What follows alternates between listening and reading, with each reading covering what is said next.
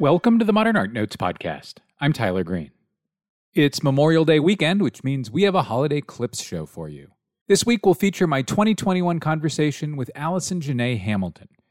She's included in A Movement in Every Direction, Legacies of the Great Migration at the Mississippi Museum of Art in Jackson. The exhibition, which was curated by Ryan N. Dennis and Jessica Bell Brown, features newly commissioned work from 12 Black artists that addresses the Great Migration. The Great Migration was the movement of more than 6 million Black Americans from the South to cities across the United States. The show is in Jackson through September 11th, when it will travel to Baltimore. Hamilton's work investigates and reveals the South's history and landscape and their influence on the American story across photographs, sculpture, video, and installation. She's had solo exhibitions at Recess in New York, the Atlanta Contemporary, and at Mass MoCA, and New York's Times Square Arts and Creative Time have presented her work. This program was recorded on the occasion of Hamilton's inclusion in Dirty South, Contemporary Art, Material Culture, and the Sonic Impulse, which debuted at the Virginia Museum of Fine Arts in Richmond, and which is at the Crystal Bridges Museum of American Art in Bentonville, Arkansas, through July 25th. Allison Janae Hamilton, after the break.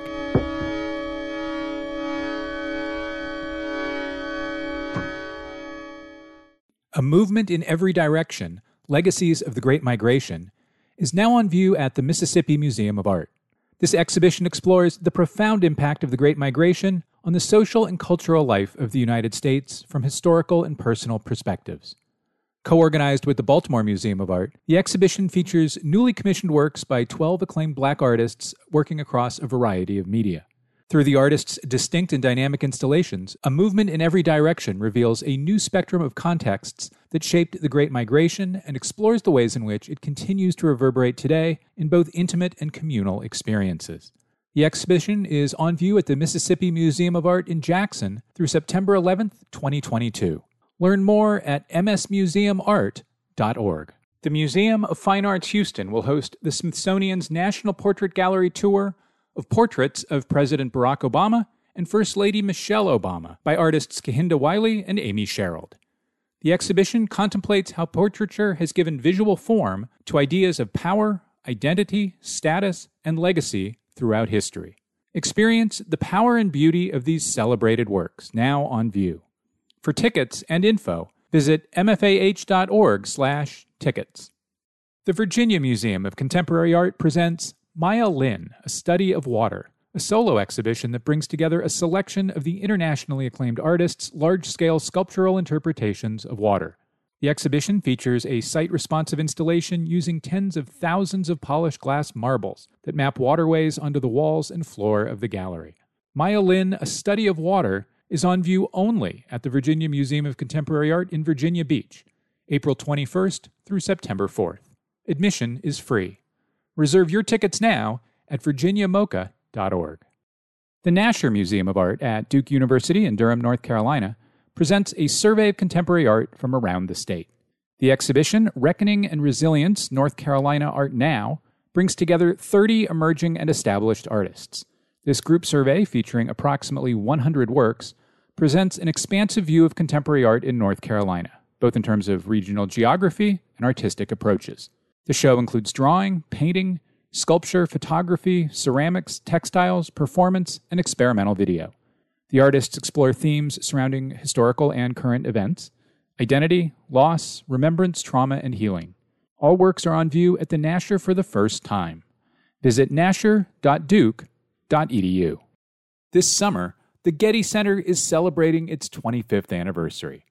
Since the center opened to the public in 1997, the expansive campus has welcomed millions of visitors from around the world who enjoy the stunning architecture designed by Richard Meyer, landscaped gardens and terraces, including the Central Garden, designed by artist Robert Irwin, and world-class paintings, photographs, sculpture, decorative arts, manuscripts, and drawings collections. You're invited to a summer of celebrations, including an outdoor concert series, community festivals, family fun, and a special audio tour highlighting the site's history. Plan your visit, view related events, and book free advance reservations today at getty.edu.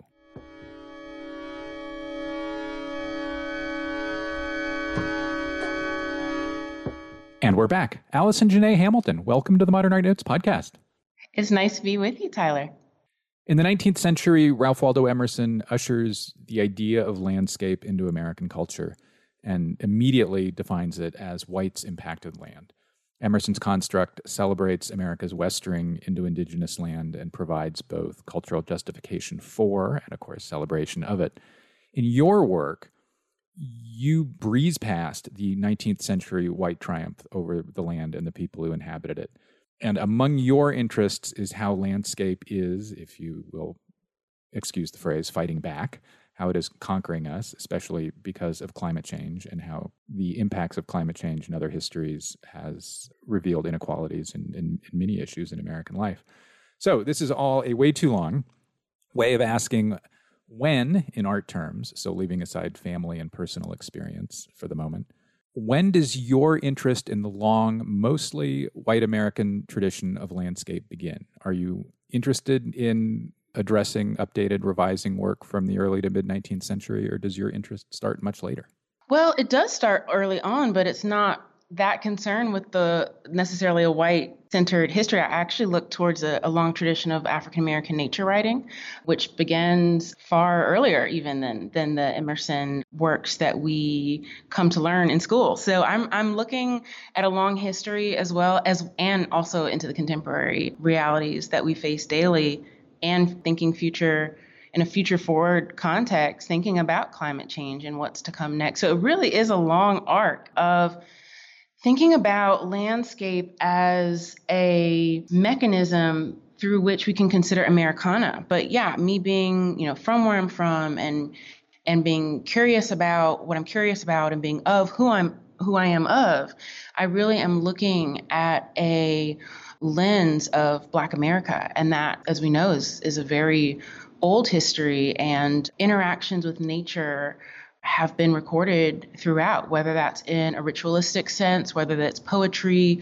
whether that's in personal journal, whether that's medicinal. I mean, we have record of Black Americans writing about nature, writing about the landscape for centuries. And so I'm really mining that history for as much as I can. And yeah, I mean, bringing that into personal experience, familial experience, that is kind of, I guess I would say it's a link. It's a way for me to collapse time and through that ask questions about where we are now and where we're going. We'll come to family and personal history in just a moment. But before we do, because I can mentally conjure listeners with pencils poised, what is some of the African American nature writing from the American past that interests and informs you? Well, I would say that probably first and foremost, it would actually be a little bit more recent. It would be Richard Wright's haiku. I mean, that is my absolute favorite body of poetry. And the way that he is able to put so much into those little lines when you read through those poems, I mean, there's sadness, there's anger, there's joy, there's liberation. There's so much contained in what otherwise seems like these little innocuous lines about this southern landscape. He's a Mississippian. Of course, the writings of Zora Neale Hurston. So those would be 20th century writers that I look to, but you can look at Phyllis Wheatley. You can look so far down into our history and the ways that nature has, for Black Americans, always been this two-sided or probably multivalent experience of triumph and trauma all at the same time, and they're kind of bound up within each other. I've certainly noticed over the years that when introducing your work or discussing it with new audiences, you almost always, maybe always, foreground your family's history and your own personal lived experience.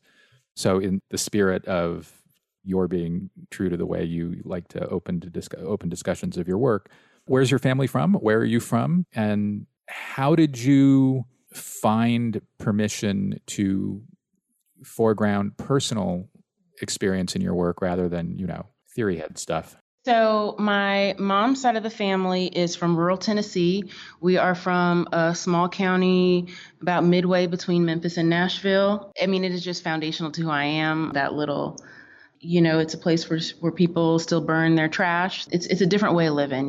They live off of their own land. We have our our own well. Back in the day, our main, like the family cash crop was soybean and cotton. And when I was a kid, pretty much had everything. We had corn and, corn in August, and beans were in the spring. And so I was raised in Florida, but we pretty much always had, in the psyche that Tennessee was home. And we would go up pretty much for every major planting and harvest season. But I was born in Kentucky, actually. And then my family moved to Oklahoma for a small amount of time. And then I was raised by 5 years old. We were in Florida. My dad's side of the family is from the Carolinas.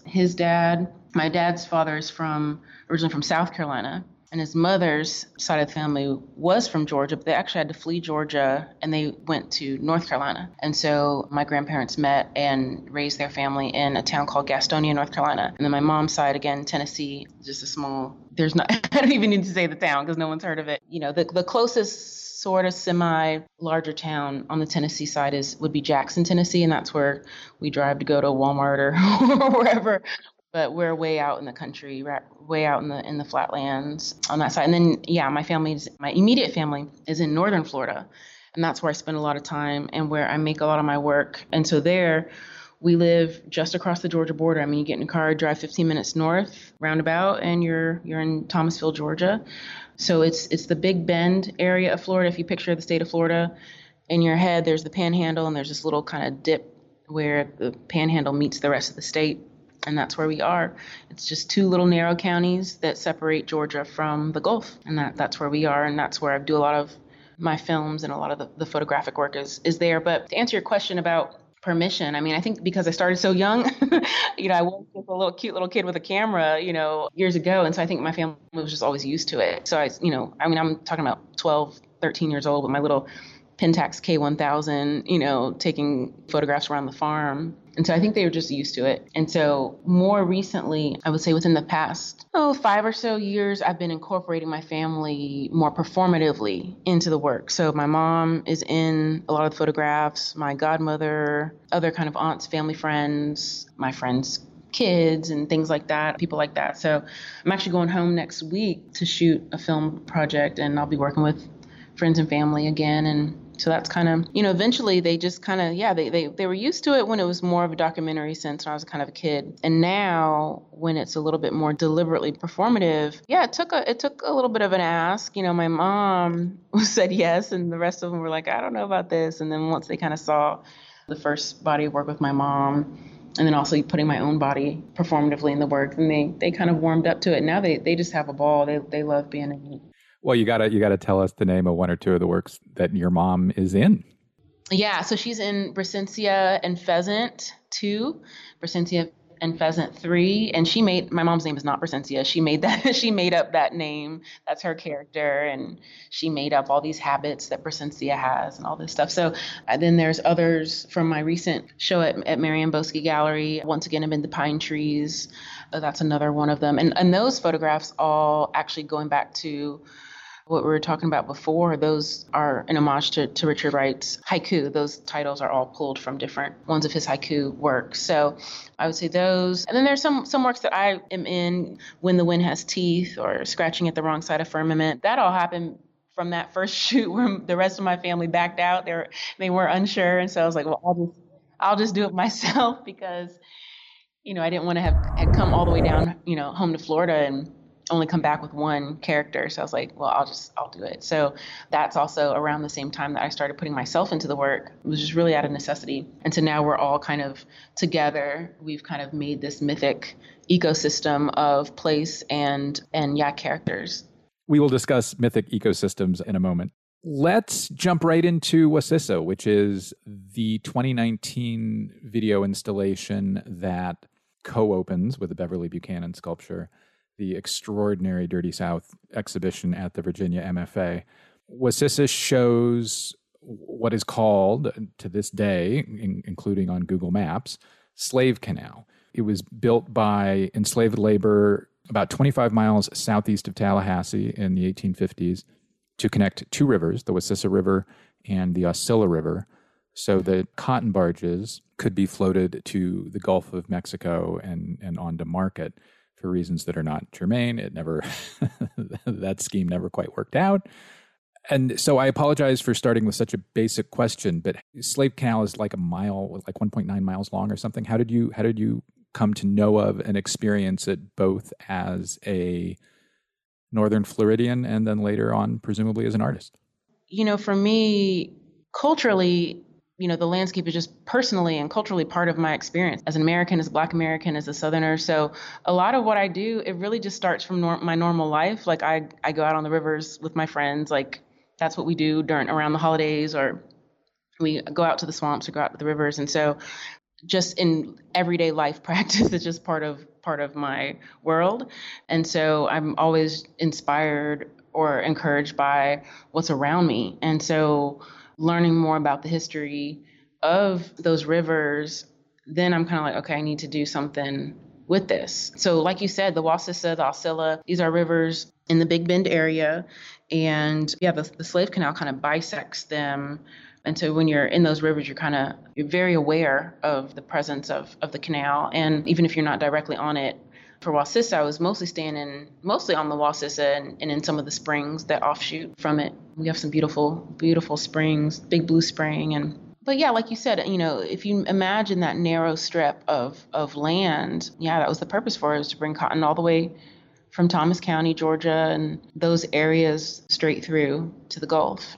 Speaking of everyday life, we had just had Hurricane Michael, which really devastated a lot of our area and what we call the Forgotten Coast. And so I was just thinking a lot about hurricanes, and I had worked on a piece at Storm King Art Center called The People Cried Mercy in the Storm, where I was looking at the history of hurricanes and thinking about how, through these natural disasters, we really, it's like a light bulb, it's like a light switch that shines and exposes the very real social disasters that are part of our experience with the landscape. So I went back to the Great Miami Hurricane, the Okeechobee Hurricane, of course, Katrina, Sea Islands Hurricane, Galveston Hurricane, and all these ways that different narratives like looting or the way that Black folks were buried in these mass unmarked graves after the Okeechobee Hurricane. And so that was already on my mind. And then we had Hurricane Michael.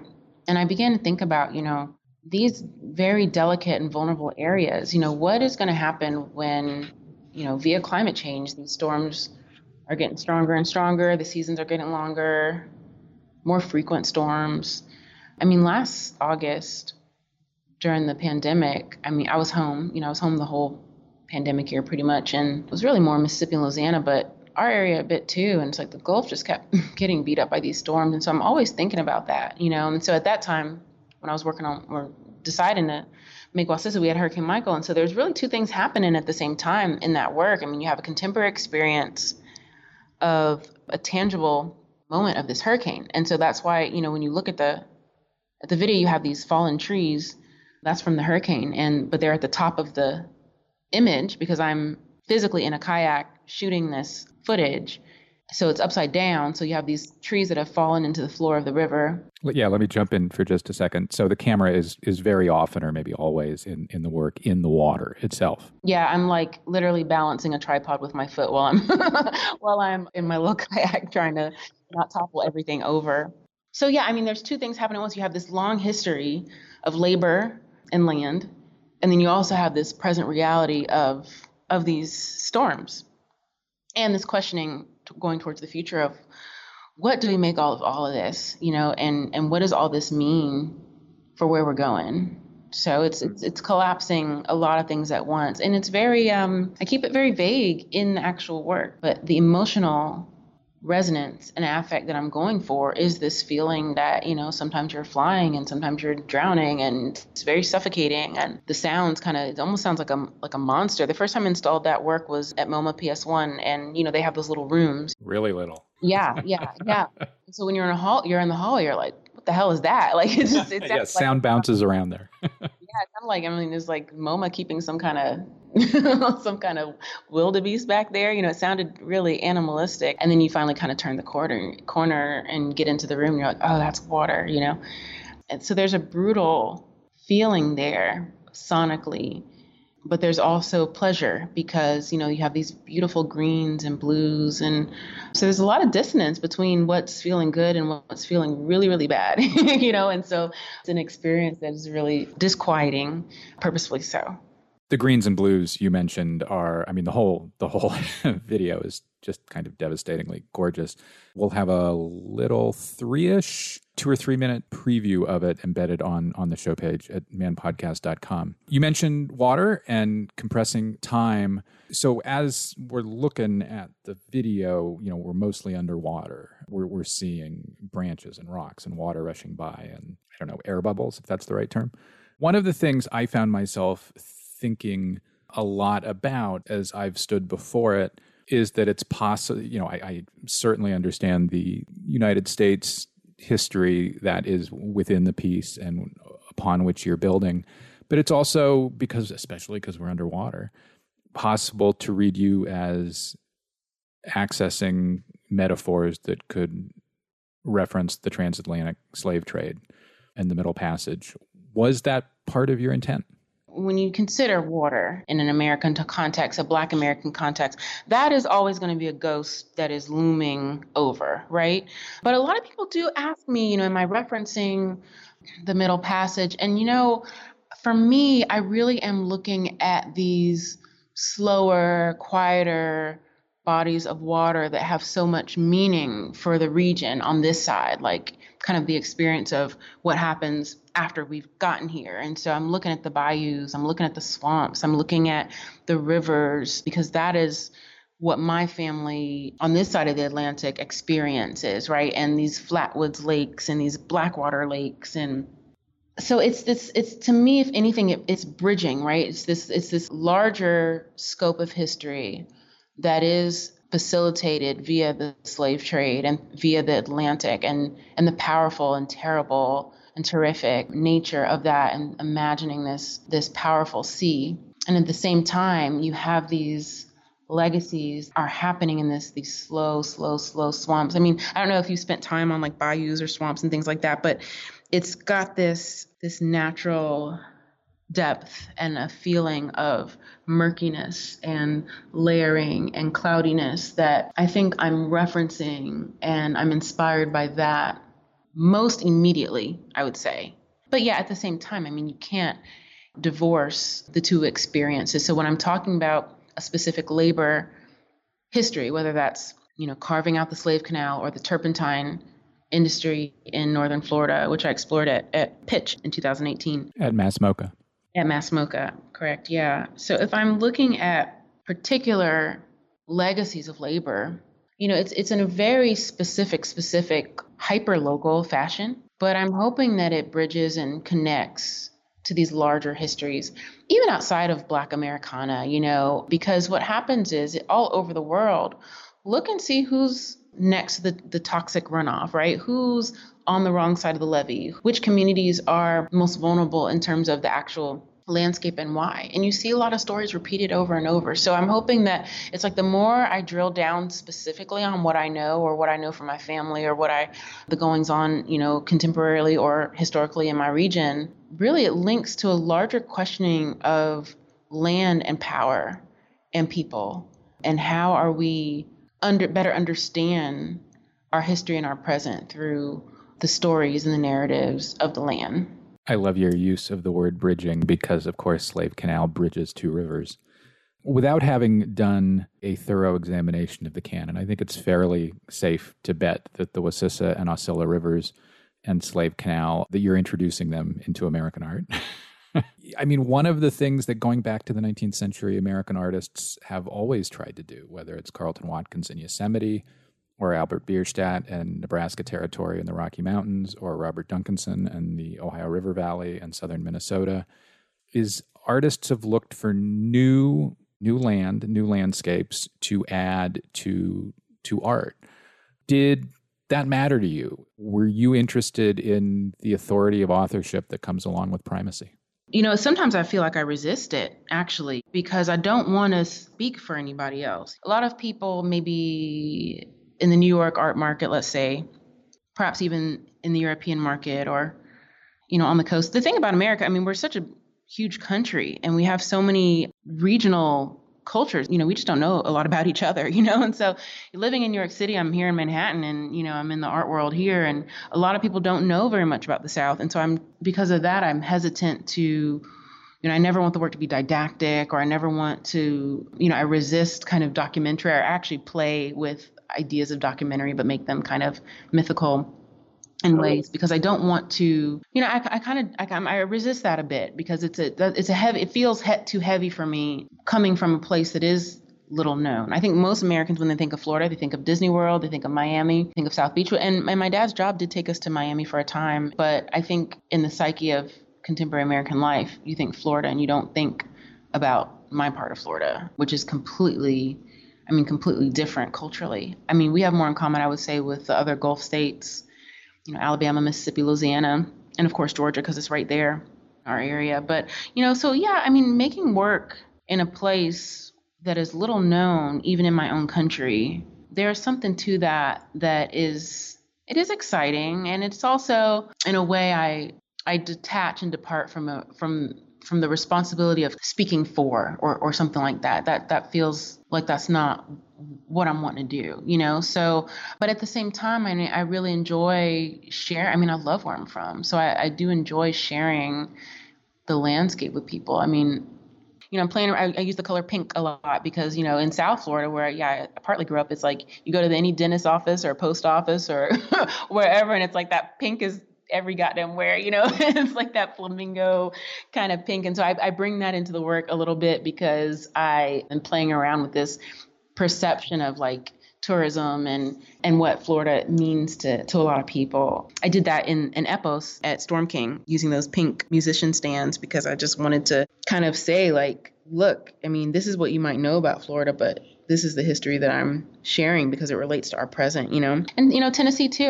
People are more familiar with Tennessee, but like not where my family is from, in Tennessee too. And so I just think it's the most gorgeous landscape. My grandma's birthday is around the solstice, summer solstice. And so a lot of times when I'm in Tennessee, it's around that time of year. And when you're driving and the corn is like almost like kind of getting ready, not yet, but it's still very green, And so we have to drive like a couple hours from the airport, maybe 2.5 hours. And you're driving along these roads and everyone's corn is like almost, it's getting higher, but it's still very green. And it's like driving by two crayons. It's like the greenest green you'll see on the bottom and like the bluest blue you'll see. And it's like from miles and miles and miles out of your car window, it just looks like two crayons on top of each other, a green crayon and then a blue crayon on top, because the colors, it's just the drama of it. And I don't think people think that when they think Tennessee. They don't think beauty and these pleasurable, dreamy colors. I don't think that's what they think. So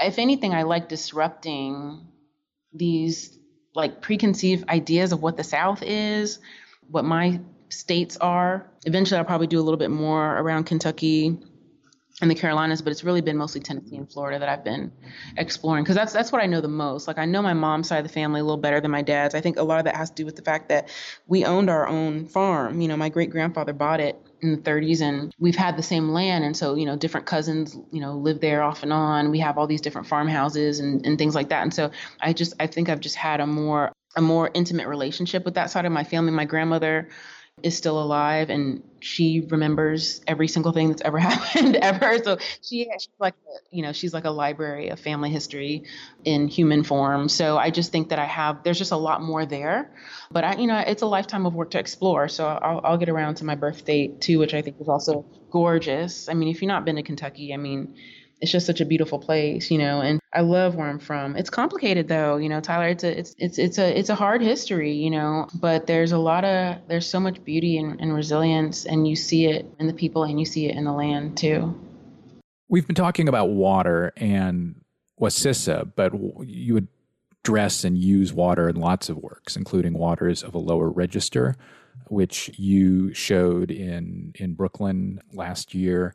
You mentioned The People Cried Mercy in the Storm, an installation at Storm King, which is intentionally next to water and references the impacts storm-delivered water has had. Perhaps obviously, I've wondered if John Akamfra, who has used water as a metaphor in his work for a decade or two now, is important to you.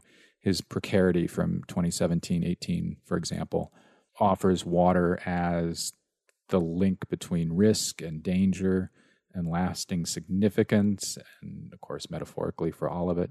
So was Akamfra's Precarity or other of his water and history addressing works important to you? And if so, how? I love Akamfra's work. Such a rich and important body of exploration.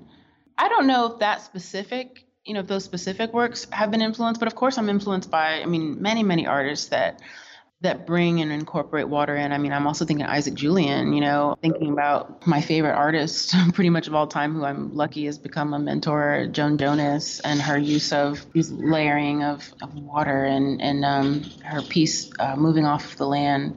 That piece blew me away completely. Wangechi Mutsu's works right now of these figures that are like coming out of this, you could just imagine these aquatic scenes. And so, there's a lot there. I think when I'm in my studio and I'm thinking about a project or I'm spitballing and, writing little sticky notes, I think what I'm looking at is probably more personal, ritualistic, thinking about growing up in the Black church and baptisms and other kind of hoodoo mechanisms that I learned from my grandmother, my aunts. Like my grandma always had jars of water on the fridge and I never really knew why. And eventually I learned that it's because you have to keep water above your head and somewhere in your house.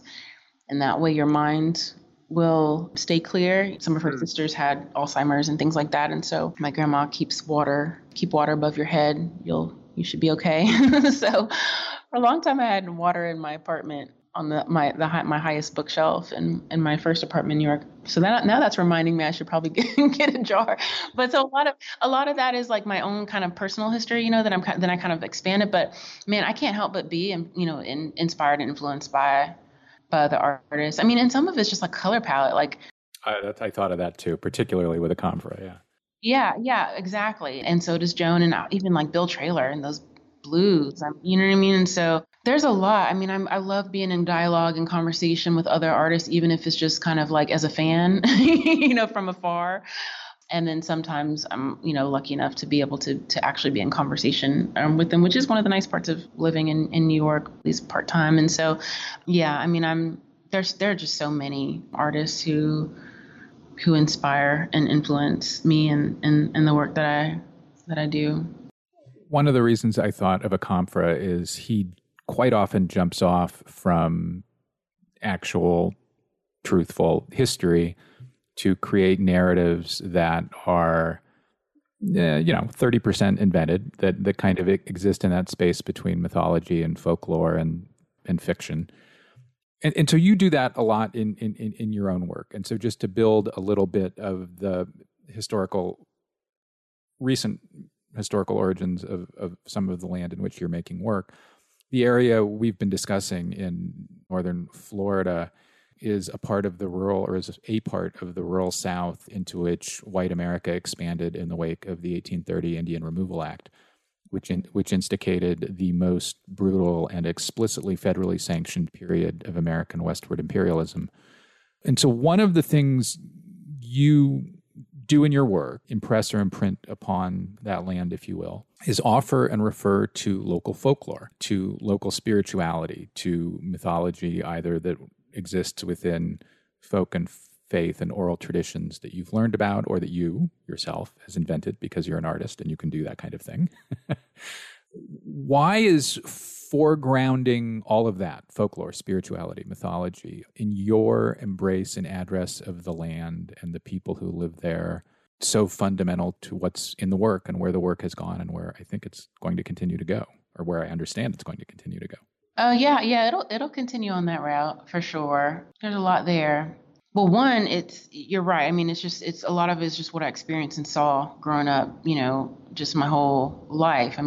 Being around it, growing up in the Black church and seeing people in trance, and growing up thinking that's just part of Christianity. And then you meet other, make friends who are in other maybe Christian denominations or what have you, and they're not falling out in trance in their churches. They're not like shouting, which really means dancing basically at funerals, and they're not doing all this. And so once I began to be able to have kind of an observational hat on as well, and in addition to being immersed in my own culture, it's like I began to see that there are these departures where our traditional spirituality carries over from the continent through the slave trade and remains. And there's all these ways that our spiritual background and underpinnings as Black Americans has these moments of release and exposure. And so I think that in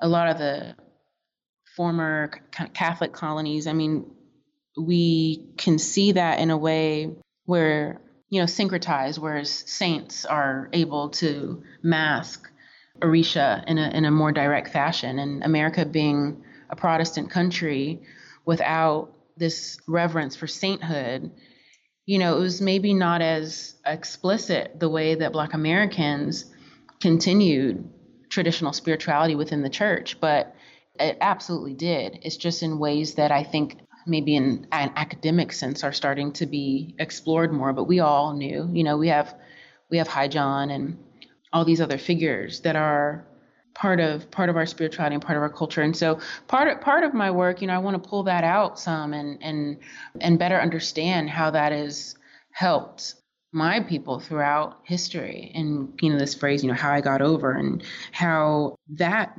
background has helped us get over, so to speak. And so, when it comes to exploring that part of our culture, it's something that just feels innate, or something that feels necessary, and something that feels pretty normal. But, a lot of people tie a Black American experience to landscape as solely traumatic. And don't get me wrong, I mean, being ripped from your home and forced to work this land, I mean, of course, that is, there are no words to say how horrific, some of that experience of land and our history is, but that's not all of it. I mean, we have these beautiful uses of land as, like I said before, earlier on, as medicine, as healing modality, as spirit, as respite, as a hiding place, as a refuge. And that is part of the Black American experience as well. That is part of an experience of Americana through a Black-centered lens. And so I want to not divorce these land experiences from Blackness, because in my life, going back to everyday life, it's not divorced. Words like urban now almost are code for Black, but really urban just means city. There's urban, rural, suburban, exurban. I mean, there's all these terms, and it's really just talking about the organization of land. So why is Black? How does Black equal urban? I mean, my family is my family's in the rural, and we're Black, so I just don't like that erasure, Tyler. It's like, I don't like when it's almost like people act like there's not a contemporary relationship between Black Americans and land. And that just is not my experience. And I didn't even know people thought that until I moved to New York. I didn't even know that people had that, maybe you call it a stereotype or something. I didn't even know that narrative existed. I didn't know that that it was surprising. I didn't know that my work would be unique. I just didn't know that. So I went to this nonprofit gallery space years back. It was probably 2013 or so, maybe 14. And so they're known to show a lot of works by emerging and kind of upcoming Black artists, a lot of, Black student artists, or just kind of that, to use that art term, emerging artists, what have you. So, there a lot of Black art. And so I would frequent that space, go to a lot of the openings and what have you. And so they had this guest curator come in, and they did this show, and all the artworks used taxidermy in some form, right? So they used, there's a lot of feathers and leather and hides and things like that. And so I walk into the gallery, kind of like you, it was early in the morning, kind of like when you went to Virginia Museum. And I walked in the show, and I looked around, and the first thing I said was, wow, this show reminds me of my family. Like, this show reminds me of, my aunt's deer heads and my uncle's deer heads and my I come from a family of hunters and farmers, so I just walked in. I just was flooded of memories from like my aunt's living rooms and my grandma's little parlor area and all these little things. And so I just was flooded with like, wow, this reminds me of home. I walk like 2 seconds after I walk in and I'm having all those thoughts. This guy walks in behind me and he says, "This ain't no black show. This isn't a black show." Because he was expecting to walk into the gallery and see, work by black artists and whatever. But he walks in and sees this kind of experiment with nature and the taxidermy and what have you. And he said, "This isn't a black show." Right after I had just been having these beautiful flashbacks of my family. Like, wow, this reminds me of home. And then I have this guy, and he's like, "This isn't a black show." And so that stuck with me, like, just the idea that blackness and land, it's either trauma or it doesn't exist. And that's just flat out not my experience, And so I wanted to make work that is a mirror to an experience that is like mine, and to consider climate change, to consider the history and the reality of landscape through the lens of, I guess, people who are sort of forgotten about almost. So that all of that prompts a couple memories for me. One, love MoMA, God bless MoMA. When MoMA did a page on their website in their MoMA mag about your installation at PS1 in, what was that, 2019, 2020? I've lost all track of time. There are two pictures they added, and you could practically hear kind of provincial New Yorkism screaming, "Oh my God, she's got a camo jacket," because there's a picture of a camo jacket of yours draped over a chair. And then there's a picture of your cowboy boots, which you were wearing as you were installing. And you could just hear a certain surprise bouncing off of that webpage. And we were talking a moment ago, about peopling your work with Black humans in the land. So I'm thinking of works like All the Stars Appointed to Their Places from this year, from 21, or Sisters, Wakulla County from a couple of years ago, 2019. And how, for me, they read as a reminder and insistence that nature and Southern nature is not empty of the people now or then whom imperial Protestants have tried to shuffle along or bury under. And indeed, as you were mentioning Protestantism a moment ago, it reminded me that America's westering was ever motivated by Protestantism justified imperialism, and that America's dominant religious belief system excused and encouraged dispossession, killing of, air quotes, less civilized, indigenous, and unchristian people, and that through the extension of folklore and mythologies and the invention of mythologies in your work, you're addressing and revising that history in ways that compress history in the present in the ways you referenced earlier. So that was too long, but oh well. Back into your work. I'm interested in how very often you add sound to what you do, whether it's a video installation, whether it's a sculptural installation, yada, yada. So, for example, in your video, A Pale Horse, which shows reflection and insects on the water, we at least think we hear what we're seeing. In The People Cried Mercy in the Storm, the Storm King installation from 2018, you've included the Dream Unfinished's performance. The Dream Unfinished is an activist New York City orchestra. Its performance of a soundscape that you produced in collaboration with the composer Jeff Scott. What about joining sound to object, sound to video is fundamental for you? It really is. I mean, I'm really inspired by sound in so many ways. I mean, that's why I titled the Mass Mocha exhibition Pitch, right? Because I was thinking about work songs in the turpentining industry, which had its kind of last gasp in northern Florida. I was thinking about the sounds of nature. I was thinking about the pitch blackness of the night sky when turpentine workers, that was pretty much the only time that they have to themselves, because they worked from cant to cant, which is can't see in the morning to can't see at night. So, I'm thinking about music and sound always on a fundamental way. I mean, I think it's going back again, it's part of how I grew up, surrounded by a lot of music, having grown up in the church and also a lot of nature, and so I think that those sounds are a container for a lot. I came across this secular hymn, Florida Storm, by Judge Jackson.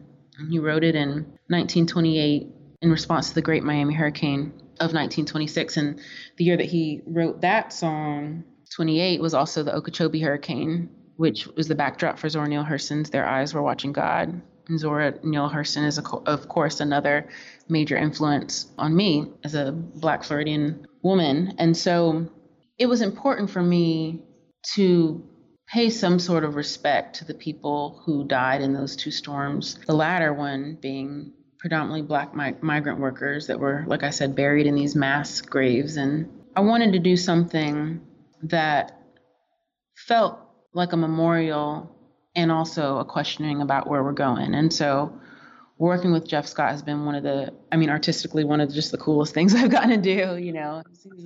He's a brilliant musician.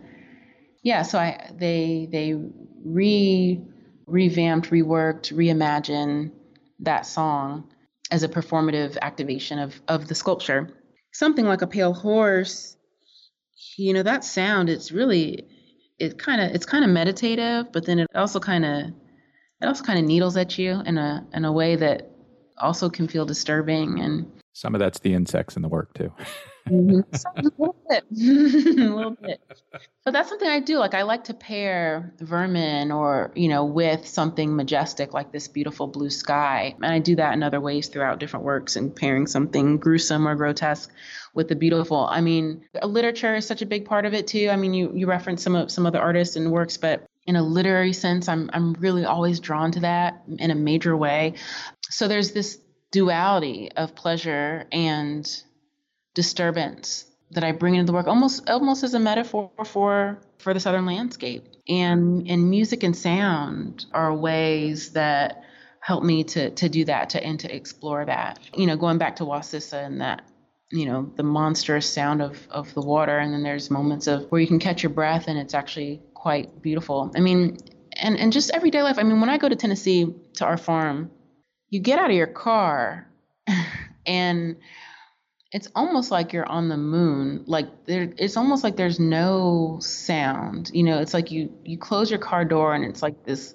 It sounds like you've dropped a marble into a jar. Almost. It's like there's pressure. There's like a pressure in this silence. And since being a little kid, it has not changed. If I were to go out there right now, today, there's like this vacuum of sound, and that is very dramatic and intense, even in the silence.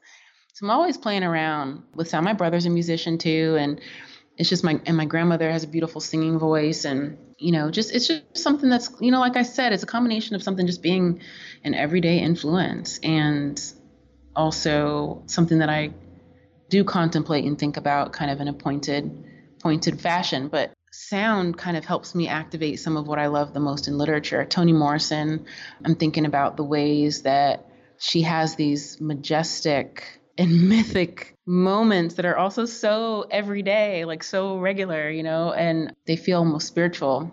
I love Lauren Groff's writing. I loved her book, Florida. And then recently a friend sent me another short story of hers. It was just so impactful to me, the way that like everyday, like regular little mundane, like ticky-tackies of life, like stuff. And she makes it so romantic and so lush.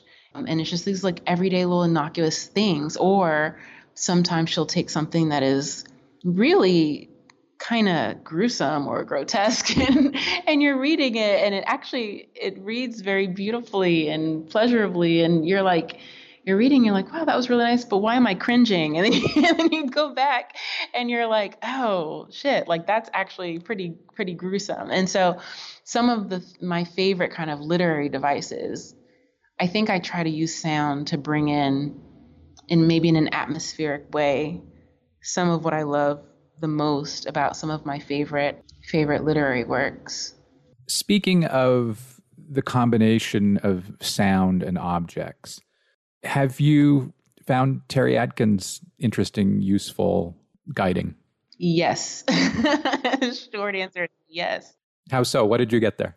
Oh, I love that man's work. I'm just so grateful that it exists. The deliberate nature of the work, the way that the spacing in between, the delicateness of the way that things are installed, but at the same time, there are these heavy, just dramatic, stoic, just very present works. And yet the way that they're placed and the way that they're brought to the viewer is so, I almost want to use the word gentle, but it's a paradox, because the works are, they're confronting, they are immense in their emotional resonance, and yet they are so deliberate and gingerly placed and positioned. And I feel like those works are, that's definitely an artist who I wish I'd met, whose works are always in mind, for sure, 100%.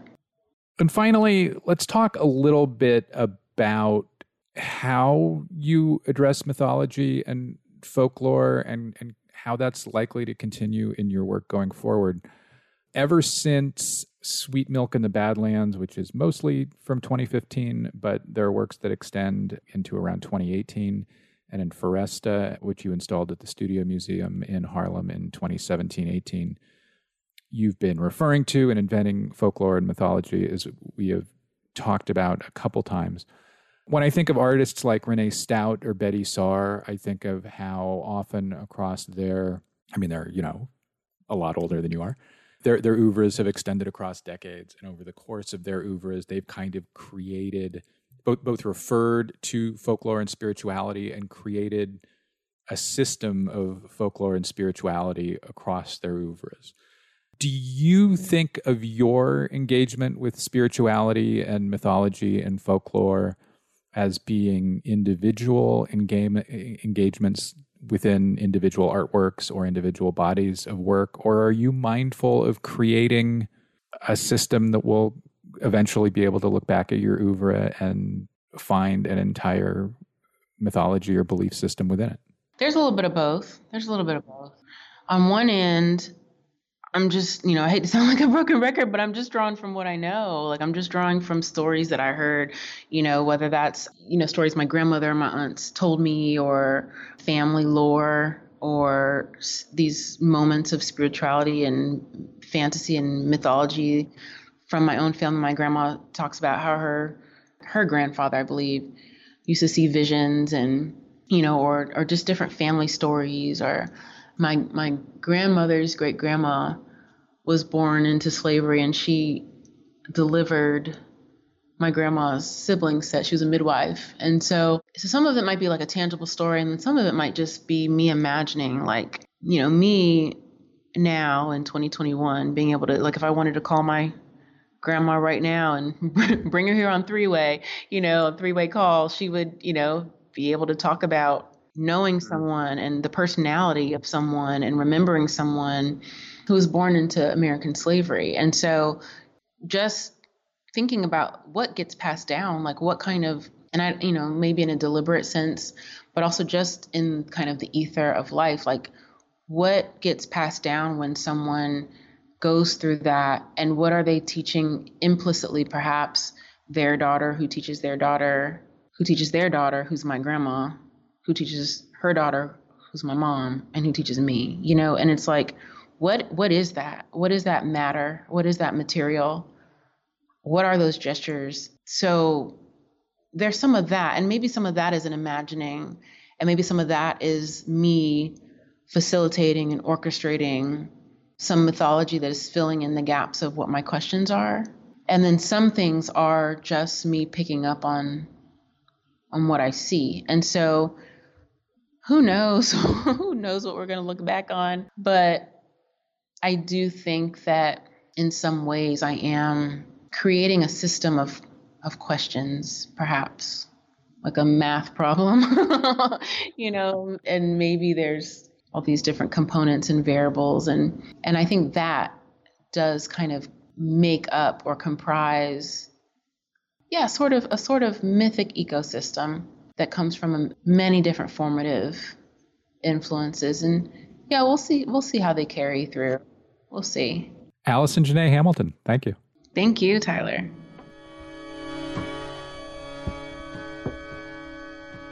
That's all for this week's show. The Modern Art Notes podcast is edited by Wilson Butterworth. Special thanks to Steve Roden, who created the sound for the program. The Modern Art Notes podcast is released under a Creative Commons license. Please visit Modern Art Notes for more information. Thanks for listening.